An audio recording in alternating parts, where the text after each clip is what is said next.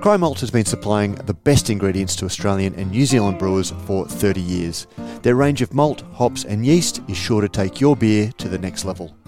Proud sponsors of Brews News and Beer as a Conversation since the very beginning. Learn more about Cryer Malt at www.cryermalt.com.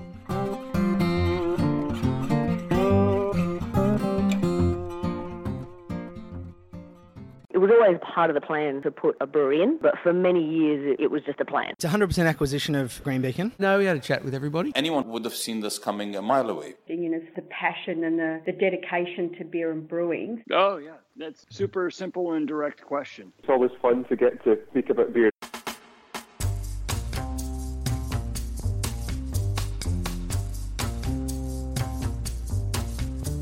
Hi, I'm Brews News editor Matt Kirkegaard, and that's just what we're here to do, talk about beer.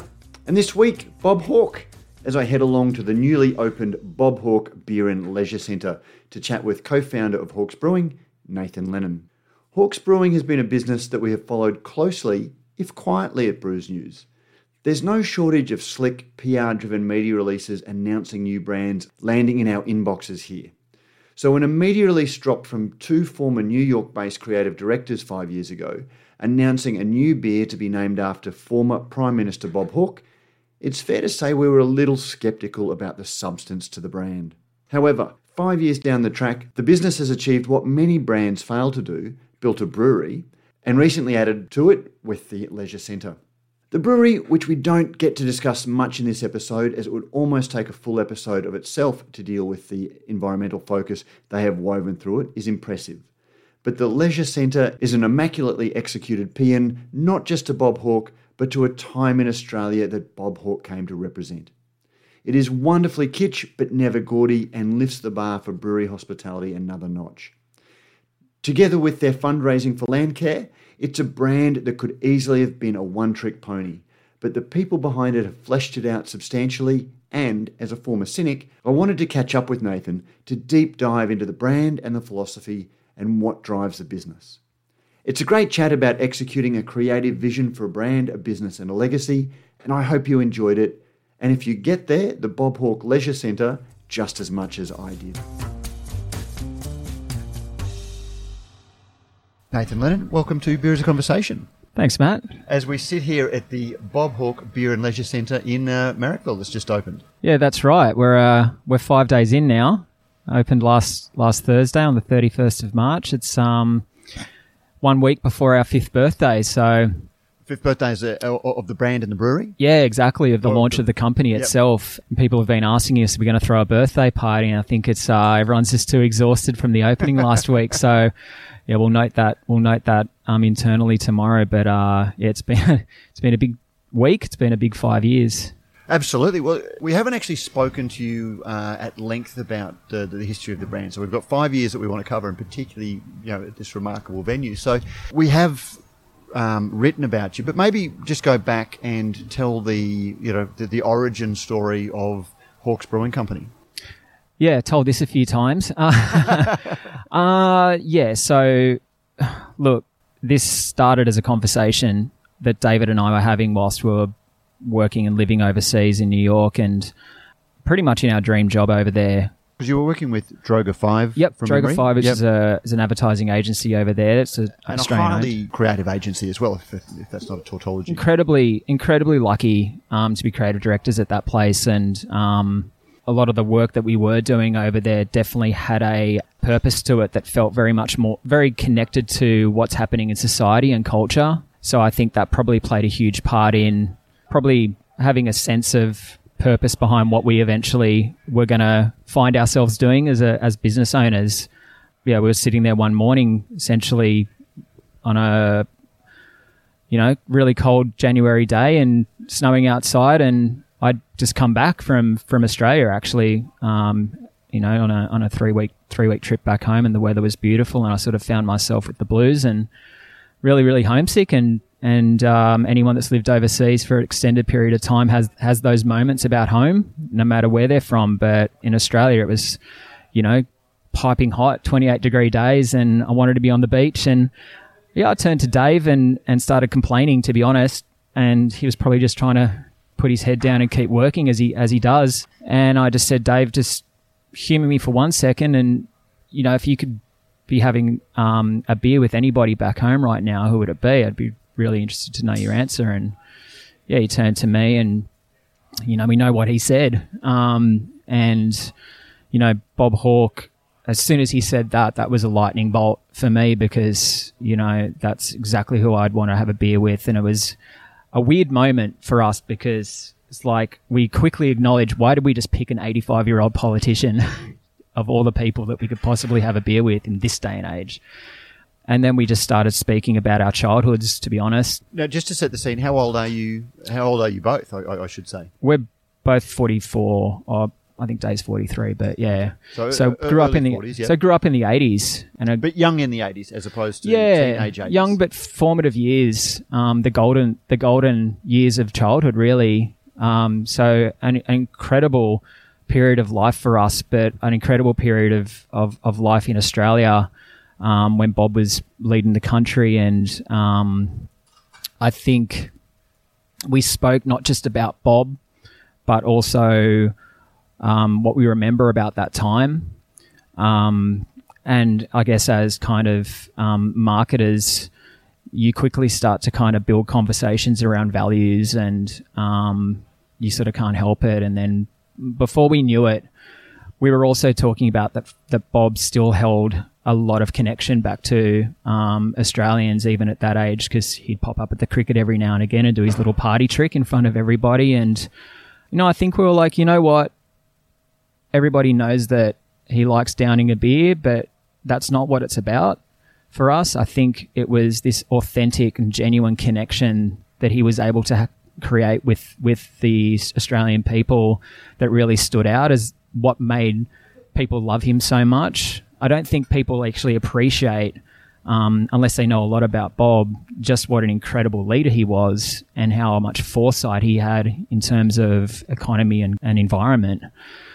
But we sort of knew that, and I think all these things started kind of like swirling around for us to the point of a conversation where we were like, he's got so much reach, and he's got that ability, I think, through just the simple act of kind of having a beer, in how he changed things in his early days in the unions, in just having beers with people and listening and providing some influence. And that for us felt like, well, we'd worked on beer in the past. We'd done a lot of work with Lion Brands. And I think from a brand point of view, there were so many things that felt right. So we essentially just thought, wouldn't it be interesting if Bob was at the forefront of his own beer company? But he's 85 years old. There's no way he's going to just wake up one morning and do that. So essentially we, I guess, rolled the dice on a Hail Mary email. Well, I was going to say, 'cause there's a huge difference between thinking, I want to have a beer with this person, and wouldn't it be cool if he had his own beer, to giving up what I would imagine is the relatively secure life of a creative director for a global creative agency, and throwing all of that in on a beer brand, even a beer brand in an upswing. Without a yes, by the way, at the time, as we sent the sort of proposal over through a mutual friend who backed us on it, we actually made a pact. We shook each other's hands and said, look, if Bob gets back to us with anything but a hard no, there's no way, we'll walk into David Droga's office and we'll quit, and we'll chase down his blessing. And 3 days later, we got an email back via our contact through Blanche, Bob's wife, because Bob didn't know how to use a computer. and we got it sounds quite interesting. I'm not really sure about it, but... So how did you pitch it? Would you be willing to share these, the initial email? Yeah, well, it was a 3-pager, and it was essentially, and I think that we've gotten better at articulating it over time into kind of what this is really all about and why we even exist. Better at articulating, or has it evolved a little bit over the time? I don't think it has. I think what drove the idea and the business wasn't necessarily Bob Hawke. It was essentially our absolute unbridled and undying love for our country. And, we wanted to show Bob that that's what we shared with him, and that we believe that beer is an opportunity to bring people together, built around the right values and an ability to turn, beer drinking moments into contributions that give back as a purpose, because we knew that there's no way Bob would probably want to set up a beer company with a couple of young blokes, youngish blokes, without some purpose behind it that felt like a really important legacy play. So all that was already in there. So that's beautifully enunciated now. What was your pitch? And so 5 years ago the business started. How long before you actually started did you pitch to Bob? Yeah, so the initial email out to Hawkey was probably about 4 months before. Yeah, That 4 quick, months okay. before we kind of got to sit with him. The thing with Bob at the time, he was old. And we knew that time wasn't on our side. So we hustled pretty hard. We got the maybe. We quit our jobs 2 weeks later, told David Droga that we're setting up a beer company with Bob Hawke. He's already said yes, so we lied. And he gave us his, good well wishes, and then we just went to town on putting together the pitch of our lives, essentially, and sitting in Bob's kitchen in April of 2016, 6 years ago, to the day, actually. It was the April 5th. So Wow, 6 okay. years ago today, we were sitting in Bob's... anniversary. Thanks. Essentially, an expanded business case around Hawks, which at the time, we'd probably only really foresaw as maybe a two SKU business. Well, that's kind of essentially what Did you know what a SKU was at that stage? Yeah, of course. yeah, We'd worked on okay. beer in the past. Yeah. Okay. That's probably the extent of my beer terminology, anyway, mate. But you didn't come apart from having done creative for beer and understanding the emotional pull from the creative agency side of beer. The business side of it, completely green. Yeah. Okay. Couple of creatives within a protected creators within a business. So we knew that we were in over our head, but we also knew that throughout our careers we were never the smartest in the room, and that through hard work and being able to hopefully build a business where we could get smart people around us, that we'd get somewhere. And I think when we put the business in front of Bob and the brand, and we're very clear about it not being too sycophantic, that it was going to have his face on it, but ultimately it was about the values that he represented, and that we didn't just see it as his legacy, but we saw it as a piece of our own, that it had to have a lot of us in it. And obviously the give back component was important to us, but we certainly didn't make any presumptions as to what charity that would be. The key slide around that had Landcare as the image, but we left it up to Bob to determine out of a list of charities that we could have partnered with what that might be. Why was giving back important to a business? Because businesses can and do found without that element of it. Look, for us, I think we'd experienced working on some brands over in the States where for the first time we'd done work that stretched outside of people in our industry caring, and it was the best feeling that we'd had at that time, where we felt that through creativity and through building brands that we could stretch outside of getting any kind of recognition just from the advertising industry, and that we'd actually be able to create impact somewhere. So for us, that was the best feeling. So we just thought if we were ever going to set our own thing up, that it had to have that component to it. And that doesn't necessarily always need to mean that you have to give back to charity. Sometimes it could mean that you're just standing for something and that you're drawing a line in the sand. But for us, the idea of taking something like a metric as selling a beer and having that convert to whether it's planting a tree, whether it's dollars back to certain projects, the economy of that felt really straightforward. We hadn't really thought about the business case around it, but we did like the simplicity of something like that. And Bob, being the economist that he was, kind of really understood that as a small startup business that, we were going to be in the hole for a long time, particularly in an industry where margins are slim. So that's where his generosity in essentially passing along all of his royalties to allow us to support, or at least as a baseline to support the Landcare partnership. That's where that came from, because he was like, it's going to take a long time before you guys get your nose in front of the line. I've done well. I don't want any money out of this, but I want to see this succeed. But if I, if I don't do this to kind of help you guys out, then, you're going to find it tough. So yeah, he was really kind, and clever about that. And yeah, he literally called the Landcare CEO that very afternoon after we'd sort of been given his blessing, and he literally just called up the CEO and said, yeah, so I've started my own beer company, and we're going to, I've surrendered all my royalties, and we're going to give back to support Landcare Australia, and let's work out a structure for the guys to be able to do that as they grow. Ultimately, I see this becoming national. He had ambitions for us. And in the meantime, let's work out how we can kind of do that to ensure that the business can grow. But as they get bigger, you guys get more. Am I right in taking away that the beer business came out of the conversation that you both had, that who you want to have a beer with, as opposed to going, gee, wouldn't it be great? This craft beer thing is taking off. Wouldn't it be great to have a beer business? How do we make that work? What horse can we hook our wagon to, kind of thing? It wasn't about seizing on a category. I think it made sense to us anyway, because we felt like if there was anything that we were gonna lose sleep over every single night of the week, it would be running a beer company.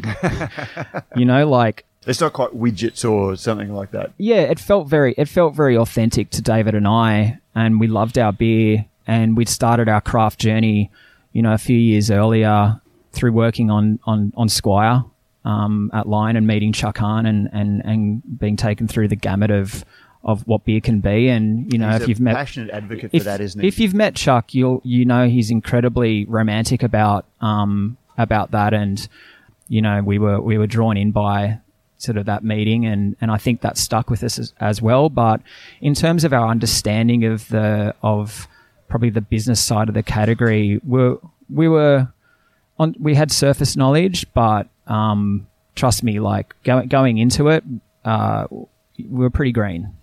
And so much has changed in even the 5 years or the 6 years that you've been conceiving this company. It's so crowded as a marketplace that having a brand that's built around somebody like Bob Hawke, there's a strength to that. Yeah, I mean, we're blessed in the sense of Bob certainly helped us get some conversations happening. It helped us open doors and initiate conversations. Even from a sales point of view, we get no favors at the end of the day, because we have an ex-prime minister as an ambassador for the company.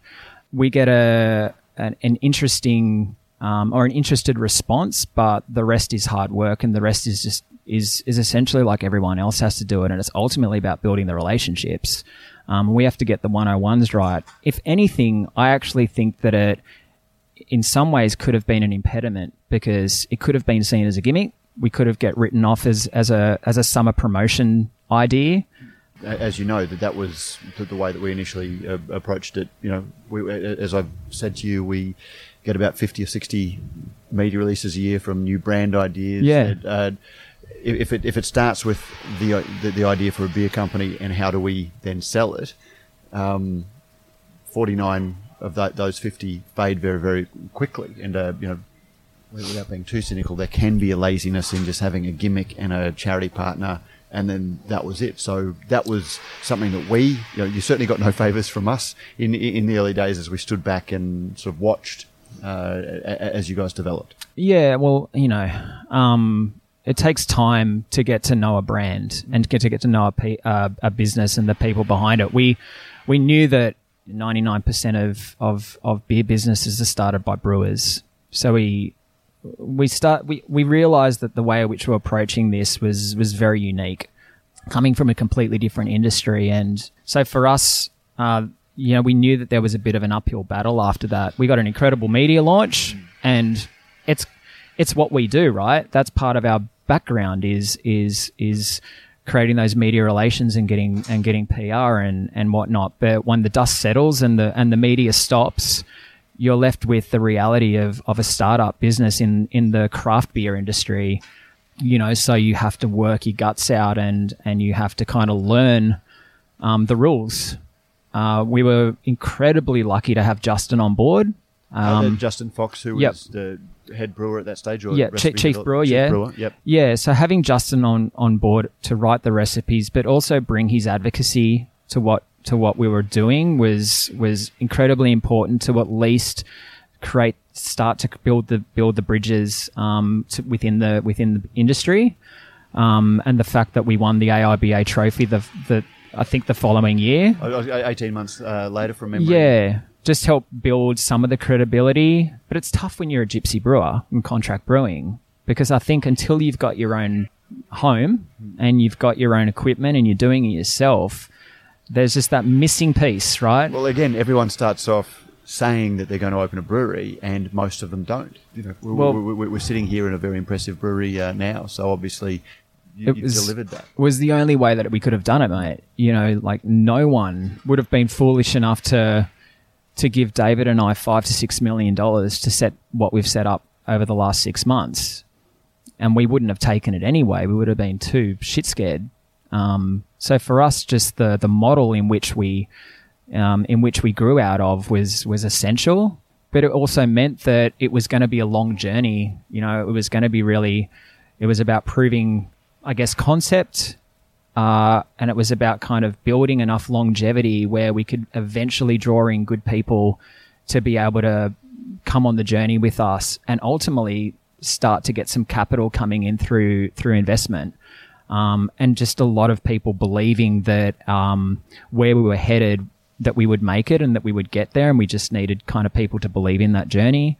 Bob passing in 2019 was a huge moment as well, because a lot of people were asking, now that he's not here, what happens now? And it's like, well, this is exactly what this is exactly what this business is about. It's about legacy. It was never about celebrating Bob Hawke, dead or alive. It was about kind of the legacy that you leave behind. So we always knew that there was a power in it, but when you're little, it's and you don't have the budgets or the resourcing to be able to communicate at the heart of what it is that you stand for. It's just hard. It's hard to get the right things out there to the right people at the right times. Now, you did say that most breweries are started by brewers, which is true, but at the same time, the craft brewing industry sort of had that garage band mentality where it was brewers who was passionate for the beer, but then some of the, brand wasn't strong, some of the business, the messaging wasn't strong. It was beer will carry our business forward. And then you see a business like yours launch where it was a very solid central idea, but the execution of that was very professional. So you may not have come from a beer background, but you brought something very influential to an industry that probably needed that. Tell us a little bit about how you conceive a brand from an idea, the way that you have.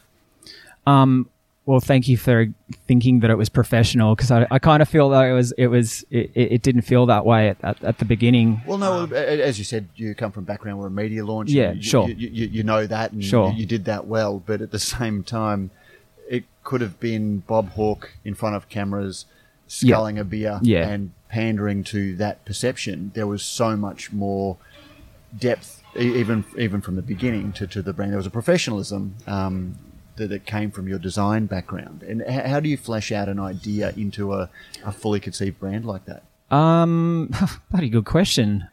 I think there's a process like anything else, and I think it really comes back to the values that you want to represent as a brand or as a business. And we were lucky because we had a figurehead who we were able to kind of learn a lot about and build the brand values around him. That's as simple as it was for us in terms of, okay, here's a really clear sort of value pillar spread.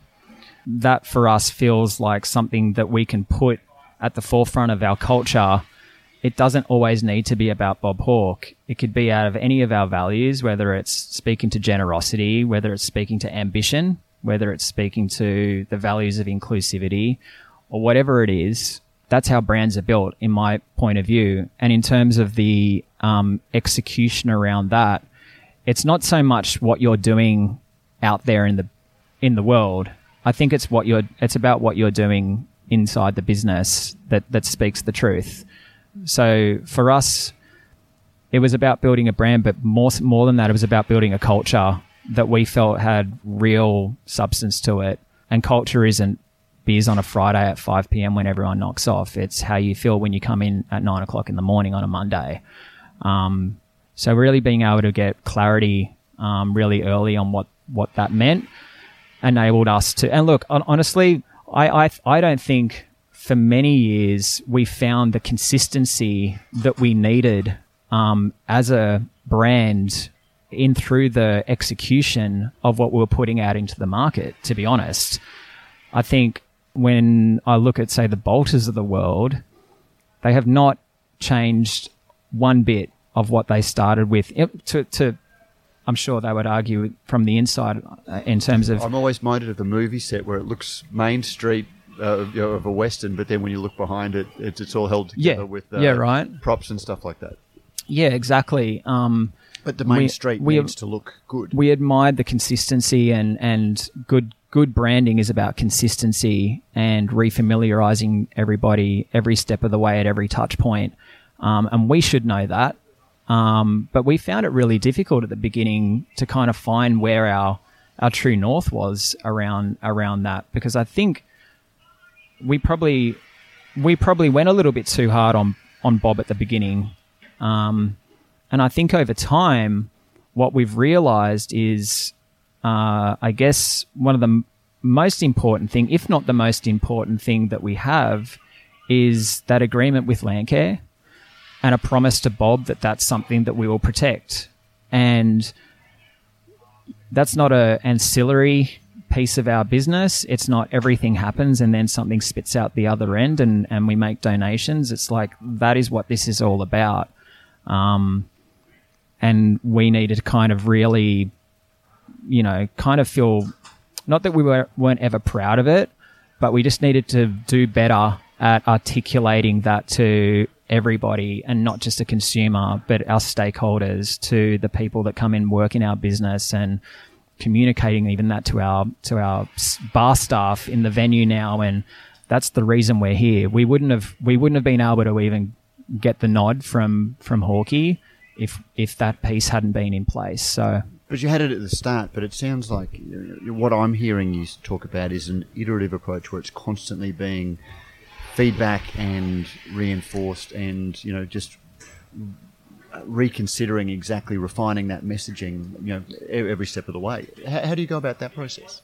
Trying to get some distance. I think anybody that's run a small business or a startup business or whatever you want to call it often finds it difficult to be able to step back and kind of see the issues, and just get some clarity on what it is that they need to prioritize. I think you spend so much of your time doing everything, spinning so many plates, and you're just trying to do a million things every single day to the best of your ability. So for David and I, it just naturally took time, and it actually took a few conversations with people and eventually some research groups, to be honest, to come in and tell us what they knew about the brand and what they liked about it and what they didn't like it and what they thought we could do better.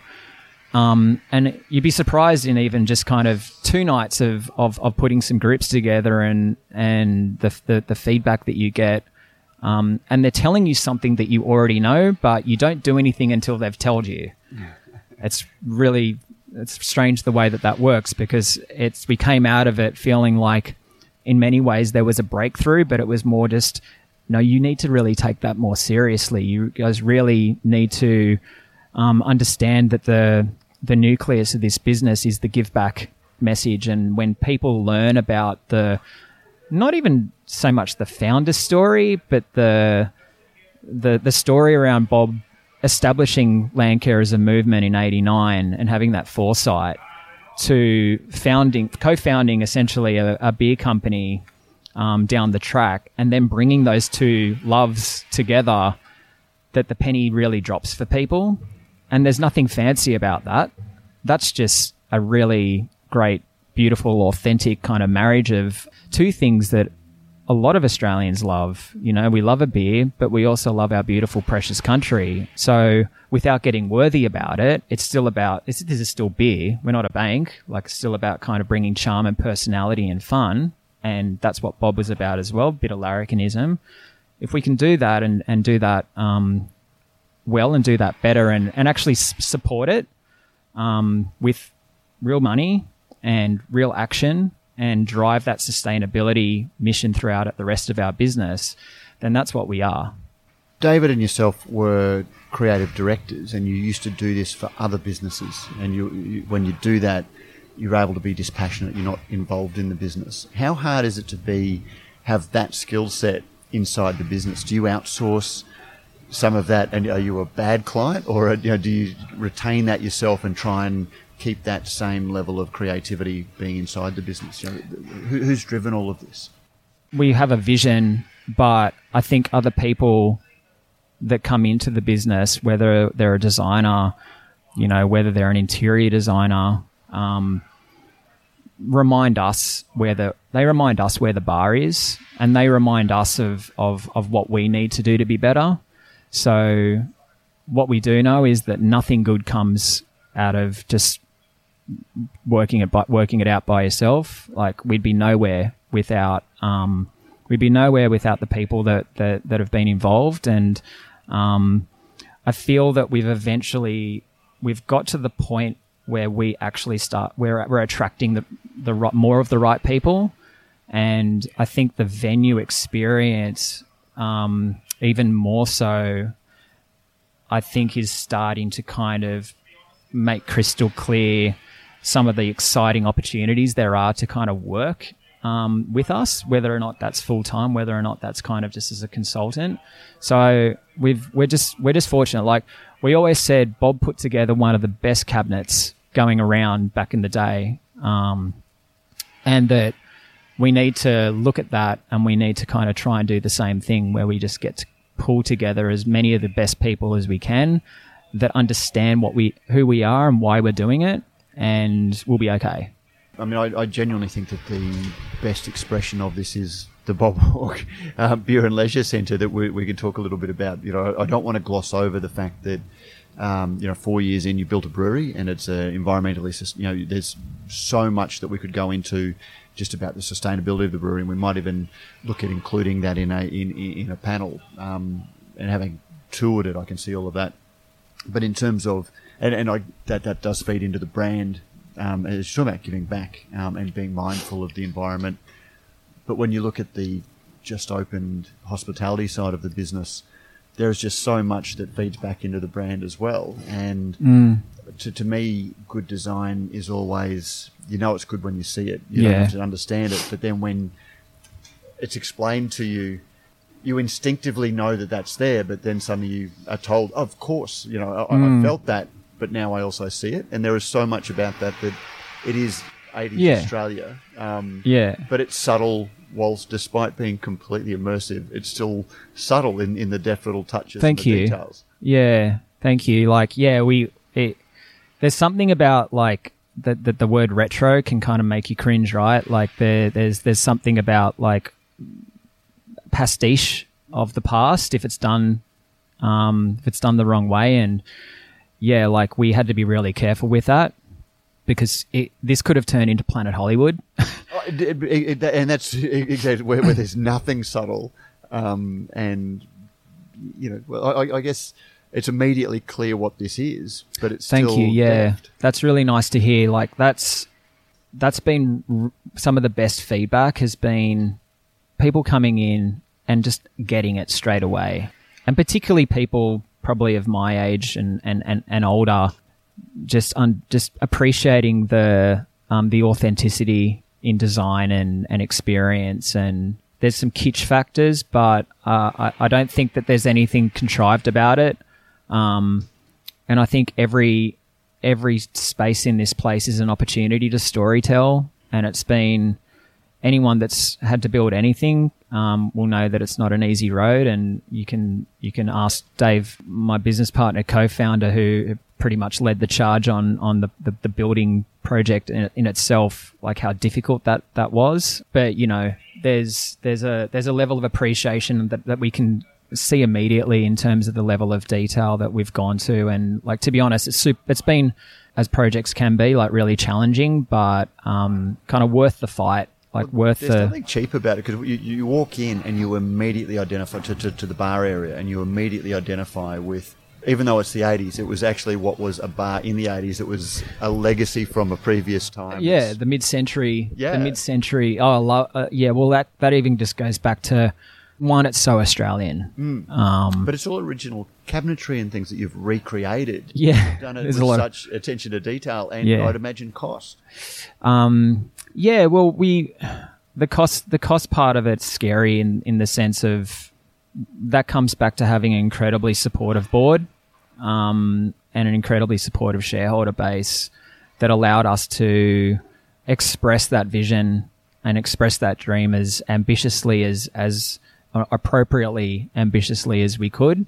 They allowed us to approach it with no half measures. And I think once we got the green light to be able to do that, and to be able to sort of flex some creativity and also bring some of the best people in terms of design, in terms of even kind of an operational viewpoint for what we saw this as, and given the size of the space that we were dealing with, how we needed to treat it a little bit differently than I suppose the tap room that we were probably originally envisioning a couple of years ago. So the opportunity here is to kind of fill a room and have 300 people in here, but to be able to do that, you need to be able to treat it a lot differently in the way that you approach the hospitality side of it. In our opinion, that changed the decisions that we had to make. It changed that we couldn't do food trucks. We had to have our own kitchen. Because we'll talk about that, because there was a fluidity about it. You saw the building, but you thought it was too big, because you initially had a tap room mindset with a production brewery and tap room. Yeah. And then you came back to this venue, which was much bigger. So once that happened, the hospitality you couldn't service it with a food truck once it becomes a big hospitality venue. Yeah, well, everything changed. 2,100 square meters is probably twice the size of what we were originally looking at. So it's a completely different type of business. So actually having the architect come in the early days, or the second visit, and sort of having that sort of epiphany moment of the brewery being upstairs on that mezzanine level, overlooking on one side half of a production floor and on the other side a venue, completely changed the outlook. And then from a commercial point of view, realizing that to be able to support a site of this size, we needed to fill this place not just on a weekend, but we need to fill this place 7 days a week. So that changes the operational kind of outlook as well. So you're under the pump. You're planning to be under the pump. So therefore, you need a kitchen. You need a liquor license to be able to hold 300, and you kind of need to resource around it as a venue. You need to hire a lot of people. So payroll starts to look really scary straight away. But you just need to believe that. But that's all layered. The size of that venue is layered against, within 150, 200 metres of here, you've got 3 established breweries that aren't slouches either. You've got Batch, you've got Stockade, and you've got Filter. Yeah. And that's just as part of the mile of breweries. It's exciting, though. Ultimately... Are they as excited as you are? I don't know. I hope... I mean, we're certainly excited to be in Marrickville, and my love for beer and for the craft category has just been exponential in the last 5 years, and my liver's probably the worse off for it, but it's so awesome to be within this community in a place like Marrickville where we obviously outnumber pubs, but to kind of have such diversity in the offering, if you were to kind of walk through Marrickville and to be able to have that, Batch have been around for, I think, is it maybe 10 years or even longer, it would feel, but it feels like I don't think it's quite literally around the corner. Like definitely we're almost at the back of Batch. If you go out the back, to have that sort of level of diversity between kind of what we are, and then going up the road to Filter, who I think have done an amazing job with their site. It's beautiful. Like I kind of like that there is that. We're not. There's something for everybody, no matter what, and the through line for all of that, for me, that regardless of how you approach it, is that ultimately people want to come to where the source is. They want to come to where it's made, and that's the ultimate romantic side of being able to visit a brewery and drink there. Is that's where it's made. So that doesn't change.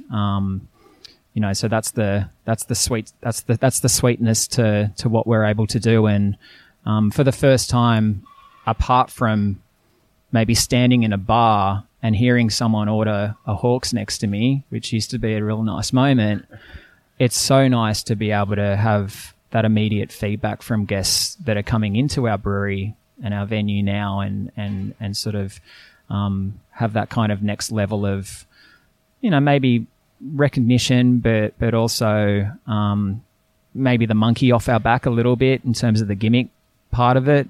Well, you're a brewery, not a brand. Yeah, exactly. Well, that divide, that's a battle. Not that either is better or worse, but there is something true or more authentic about the stainless steel drinking in the shadow of the brewery, as you said. Yeah, but it's interesting. I mean, maybe things will change. I mean, we're seeing, the better beers of the world, and whether or not they will choose to kind of fully adopt their own operation.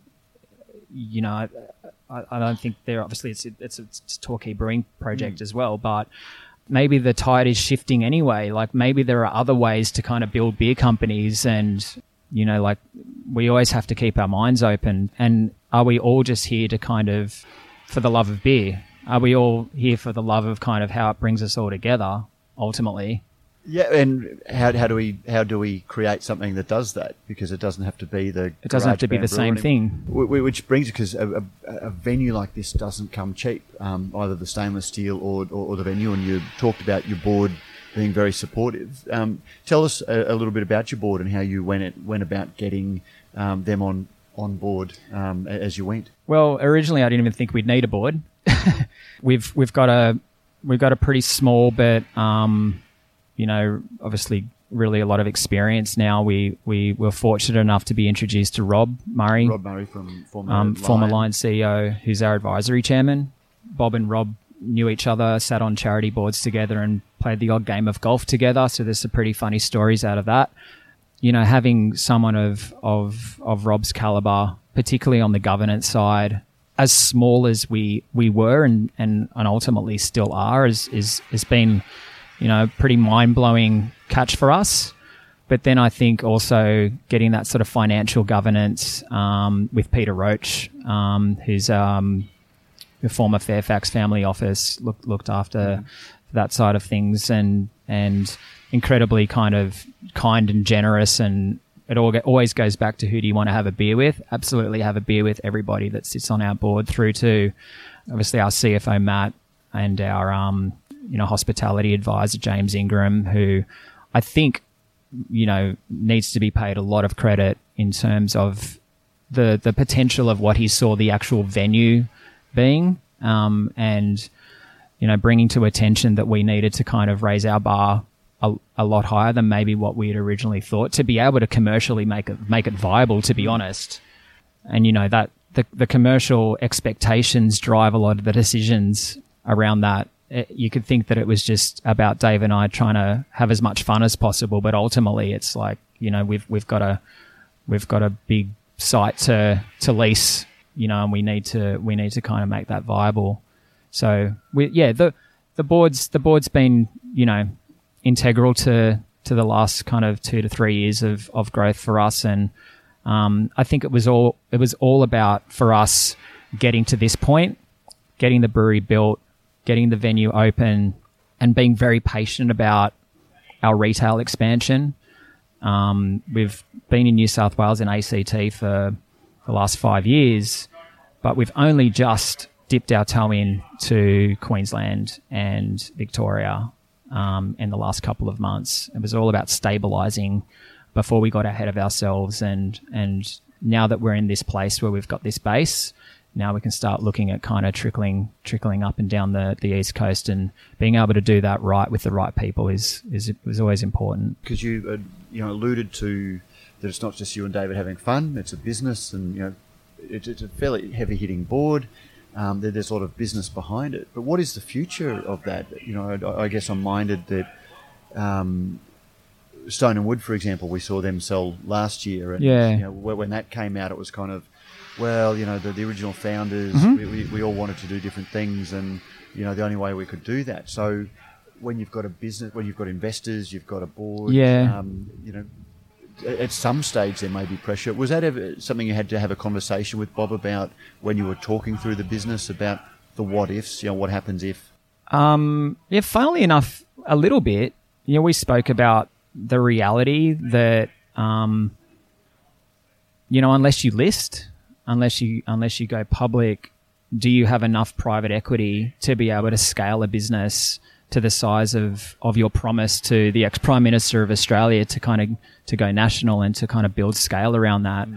Hawkey just said, "I'll make the thing as bloody big as you can, because the bigger it gets, the more Landcare benefits." So we don't know what our journey really looks like on that front.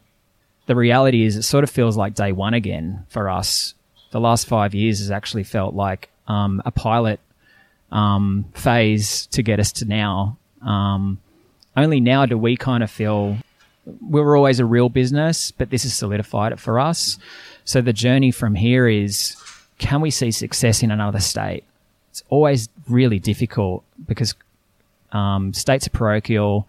Hawkey's a national figure, though. Like it's a brand. Well, we believe he is, and we believe that there's authenticity and good storytelling to be able to do that. And whether or not we need more of these in other states to be able to solidify our presence in those states, we're not sure yet. But right now, like, we're really focused on our expansion into Queensland and down into Vic. More of a retail focus than an on-prem focus. But that's the next part of the phase for us, where anything else is too far down the line. You can have pie in the sky kind of like, what does 10 years down the track look like? But ask anyone, it's like every single day is a challenge. I will come back to whether this would be replicable somewhere else without becoming the Hard Rock Cafe. But I just wanted to pick up the chat that you had with Bob and make it as big as you can. If you did, as you said, listing is one option, but if there was a sale to another entity, would that have to come, is there a structure in place that the giving back, the land care and all of that the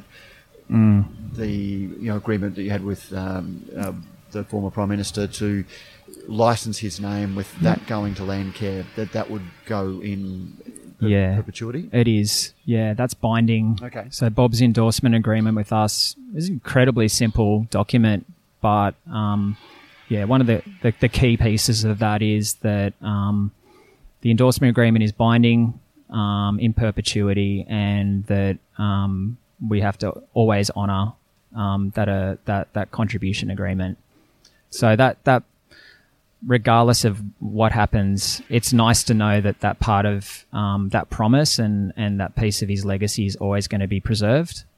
And again, like, I'm not suggesting that this is what's going to happen, but with Rob Murray being a former Lion CEO, say Lion came in and bought it and made it a Great Northern scale business, that would ultimately just mean even better things for a charity like Landcare. If that were the case, yeah. But we don't think that's the only way. No. We certainly don't. We're also a beer company that's fronted by the ex-Prime Minister of Australia. Like, wouldn't it be incredible for us to remain independent? And that's the dream, right?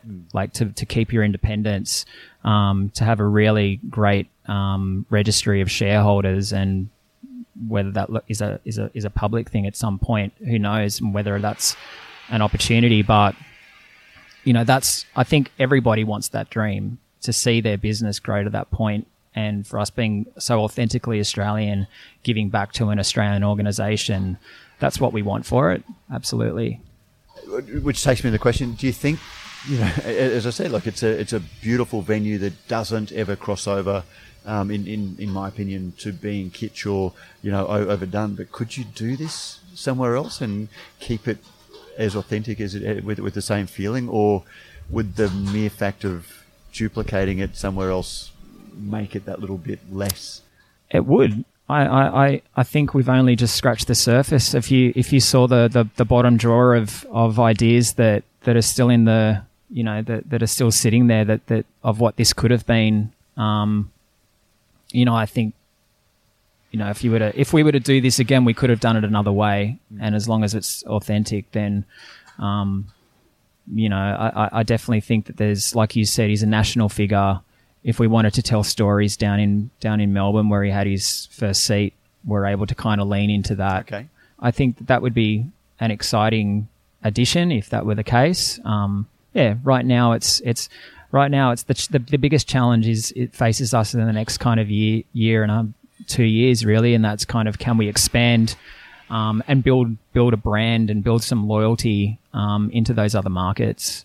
Yeah, that's key for us. Nathan Lennon, thank you for this conversation, and congratulations on 5 years in business. 6 Thank years today since conceiving. Yeah, exactly. A week since opening the Bob Hawke Beer and Leisure Centre, and more importantly, congratulations on the beer, because the beer is ultimately why you're here, and it's tasting wonderful. So congratulations. That's on Brody. All of that. That's all Brody and Kieran. But yeah, I was going to say we'll take a pat on the back for them.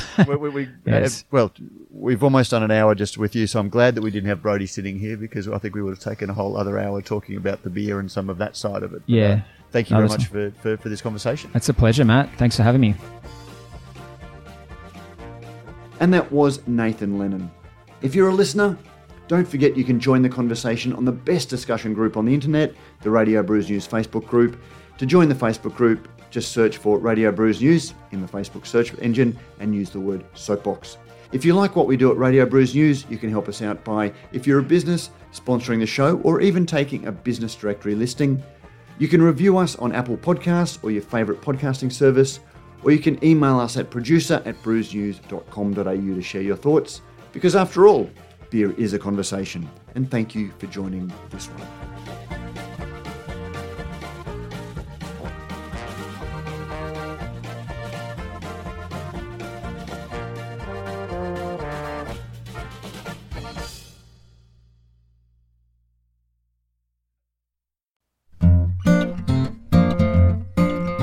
Cryer Malt has been supplying the best ingredients to Australian and New Zealand brewers for 30 years.